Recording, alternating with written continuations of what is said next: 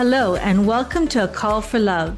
I believe the most powerful gift you can offer yourself is to give and receive love more freely.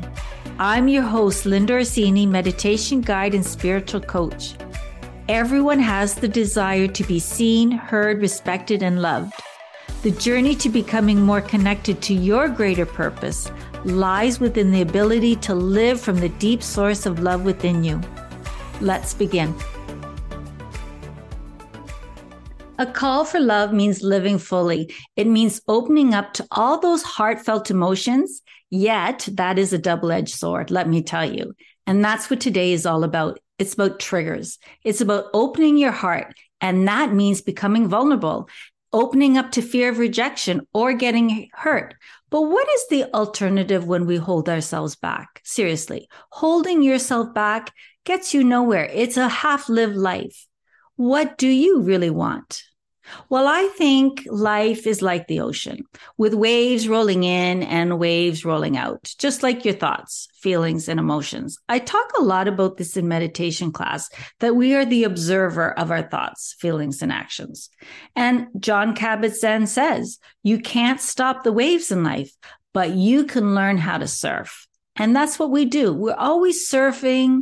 We're always feeling through in and out emotions, circumstances, experiences, and we want to do so with more grace and more groundedness and more light and love. If you want to experience beautiful highs, then you're going to have those expected challenges, those lows. That's just the way life is. The law of polarity says that we live in opposites, extremes. There's happy, there's sad, there's day, there's night, there's yin, there's yang. I talked a lot about this in episode 1 called Transforming Fear into a Call for Love. But today is all about what happens when we are in the middle of a big wave of overreactions or petty frustrations and daily emotional chaos. In other words, triggers. It's all about learning how to self-soothe these strong and uncomfortable emotions. We have to take care of our own needs, to stay grounded enough to respond and not to react, especially not to overreact. What if we think about triggers as treasures? If we thought about triggers as treasures, then the treasure or gift of moving forward would be to release these feelings of being offended, hurt, or disturbed. And they can actually help us end that ruminating cycle of being triggered by things that should no longer bother us and perpetually spin us into the dark side. I know when I get activated, I get into this hyper arousal state, and you may feel that too, where your whole nervous system goes into this fight, flight, and freeze response, because I'm feeling, and I'm sure you as well, psychologically threatened. In the heat of these strong emotions, it is almost impossible to respond calmly. And so often we overreact. Our small self comes out, the ego. It's not what we want. I feel, and I really truly believe, it's so critical to pause, to stop, to slow down, collect our thoughts and feelings, to let the emotional threat subside before doing or saying anything that we will have to work so much harder to rectify later. There's so much damage control that will have to be initiated after we react, and that's unnecessary. We're just going to cause ourselves more grief. So if you recognize that you're feeling triggered, why don't you decide, using the cognitive technique of scaling from 0 to 10, where 10 is the highest of emotional upset, deciding where you are on that scale. If you're triggered and you're feeling like you're really close to 10, then you want to proceed slowly. Just take a deep breath. So pause, take a deep breath in through your nose, exhale through your mouth, and notice where you're feeling it. Where are you feeling it in your body? I know that when I get really triggered or upset or overreactive, my whole stomach clenches, my shoulders rise to my ears, my hands get tight, I squint in my face, my whole body becomes tense and tight. not good. The fastest way to calm down, of course, is to take a deep breath, and it's always available to you. But you really need time and space. You really don't want to do or say anything that you will regret. When you make space, your amygdala is allowed to calm down so that your prefrontal cortex can respond with measured and reasonable thinking. We cannot make good decisions when we're highly activated, because the amygdala shuts down. Let's try to make it a calmness practice to connect with our mind, body, and soul, to notice what's going on inside when we feel highly activated, and allow ourselves and give ourselves time to self-regulate. Indeed, you may even be feeling triggered from a past inner wound that happened to you when you were really young, let's say 8 or 10, and you never processed it. Maybe a moment from your past created a traumatic imprint that continues to resurface. It's the little child in you that is coming out unhealed. Triggers are part of our shadow self, the parts that we are trying to avoid or even suppress. But people and incidences that trigger us reveal to us what we do not like about ourselves. They stir the emotional pot of peace because they ask us to dive into the part of ourselves that we have been repressing or trying to shove away. I know that these emotions come up for me when they want to come out. You may feel that too. I feel it's stuck energy preventing me from feeling and living lighter and happier.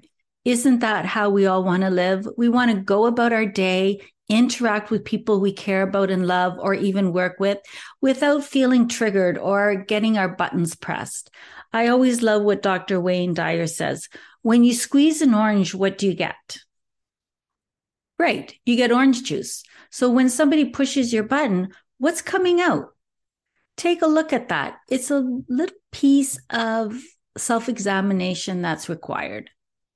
Do you think you're able to feel it to heal it, or does it feel completely overwhelming? I know sometimes it is completely too much. And if your wave of emotion is super strong, then it really is an indication to turn inward, go slow, and be kind. One way to think of managing your intense emotions is to think of it as a chemistry project. There is a term called titration. That means that if different substances are mixed too quickly together, a third substance cannot form. The secret is to go slow. Include those ingredients very slowly, one at a time. Well, that's just like our own selves. When we open up to feeling just enough emotion before it becomes overwhelming, and breathe and move through that before processing further, we can move through to create that third substance, which is peace, which is calm, which is healing, which is joy, which is happy.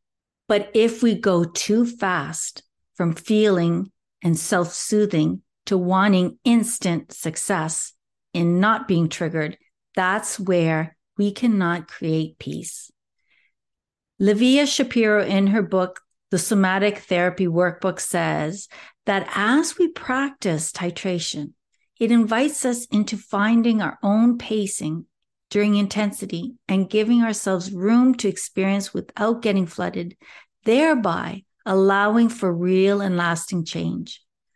I call this healing. So how do you offer yourself loving kindness, a call for self-love, when you are feeling highly activated? I would like to use a personal example. I am now retired from teaching, but when I was teaching, I suffered from a lot of adrenal fatigue. I was completely exhausted, and it was very hard for me to have enough energy to do everything I wanted outside of school. Well, when I was asked to go to a special event or do something for somebody that I really wanted to do, I would get highly triggered because I knew that I was going to fail. I knew that I was going to disappoint them. I felt like I couldn't do it.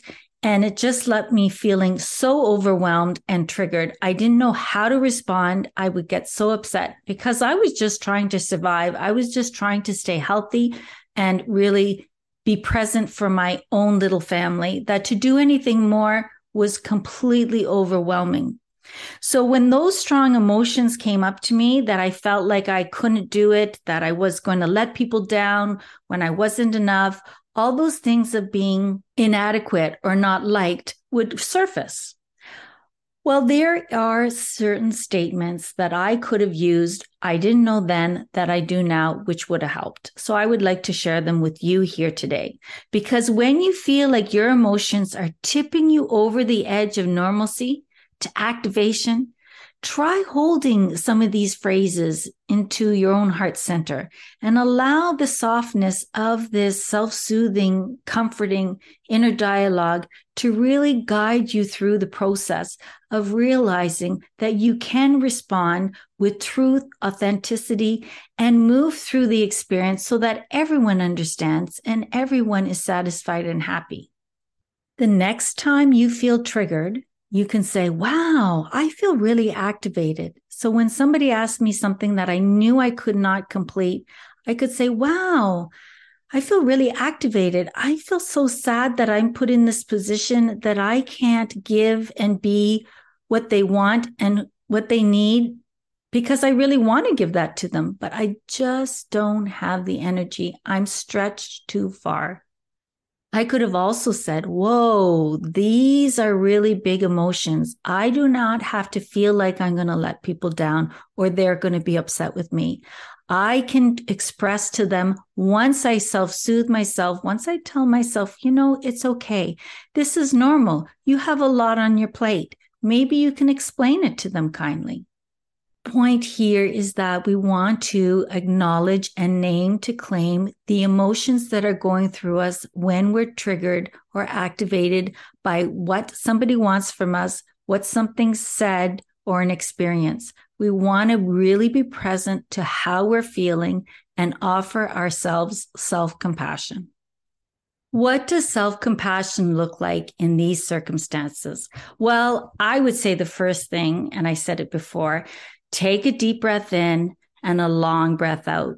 Create some space between you and the circumstance.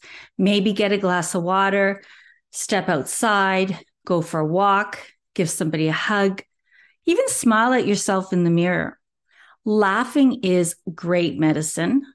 I even like shaking. I shake my body. Of course, in the animal kingdom, they always shake to shake off energy, excess energy. I think shaking is great medicine. And I even do jumping jacks. I love doing jumping jacks. It creates that energy release and it just moves my body and gets me out of my head. I always tell my students it's a really good idea to write down a list of what helps you move through big emotions, because when you're caught in that wave, the current is too much. You can't think straight. And to have that visual of what to do when you're in that state is very, very helpful. Now, what do you do when you're experiencing a challenging conversation face to face with somebody? That's different. You're really on the line here because you are in direct contact with the person who's really triggering you, and you want to be very careful. Of course, if you're at work, it's extra delicate. And at home, we should be as careful too with those we love. Sometimes we are just too abrupt with the people that are closest to us. I think it's really a great idea to decide with the people who you're closest to, when you're not in a triggered state, to sit down and come to an agreement of what each person or member in the family or the unit needs in order to feel safe when they are triggered. Because if you do this when you're not activated, you can come to a conclusion that everyone understands. Like, listen, when I get upset, when I'm feeling triggered, I need to walk away. Please do not take it personally. Please know that I will come back when I've calmed down so that we can discuss it rationally. When you discuss this and make these general guidelines, when you're not triggered, you get way more success, let me tell you. I used to call it interventions. Each person in the unit can go and share what they need in order to remain calm in the heat of a moment. So I know for me, I like to walk away for a moment. I like to take a deep breath. And I said, I really, really connect with my body. I need to move my body.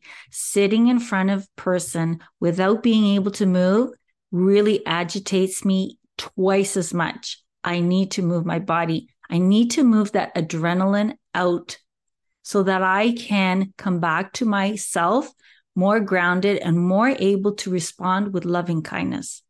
Maybe you want to decide what you need if you are talking with somebody and you're getting triggered. You do not want to say or do anything that's going to upset them or yourself. Maybe you decide ahead of time what you could do. Of course, each place that you're in is going to be very different. If you're at work versus at home, as I said before, or maybe at a family gathering. We have so many family gatherings in our world. I hear all the time that Christmas or Thanksgiving can be very triggering for people. Well, have a plan in place before you go to the event. If you know you're having a staff meeting and there's something that's going to come up that is really going to cause you some emotional grief and take you on that surf, come up with a plan first. Maybe bring that cup of tea. Maybe stand up. Prepare yourself and give yourself tools for success. These are some tips, tools, and strategies I use when I feel triggered. I hope that you have found some of them useful. I just would like to summarize again. Notice what you're feeling. Name your feelings. Offer yourself self-compassion by doing something that allows you to become more calm and more responsive. Reduce causing suffering by overreacting. And finally, meditating, journaling, talking over with a friend to help you process, because we all want to live better.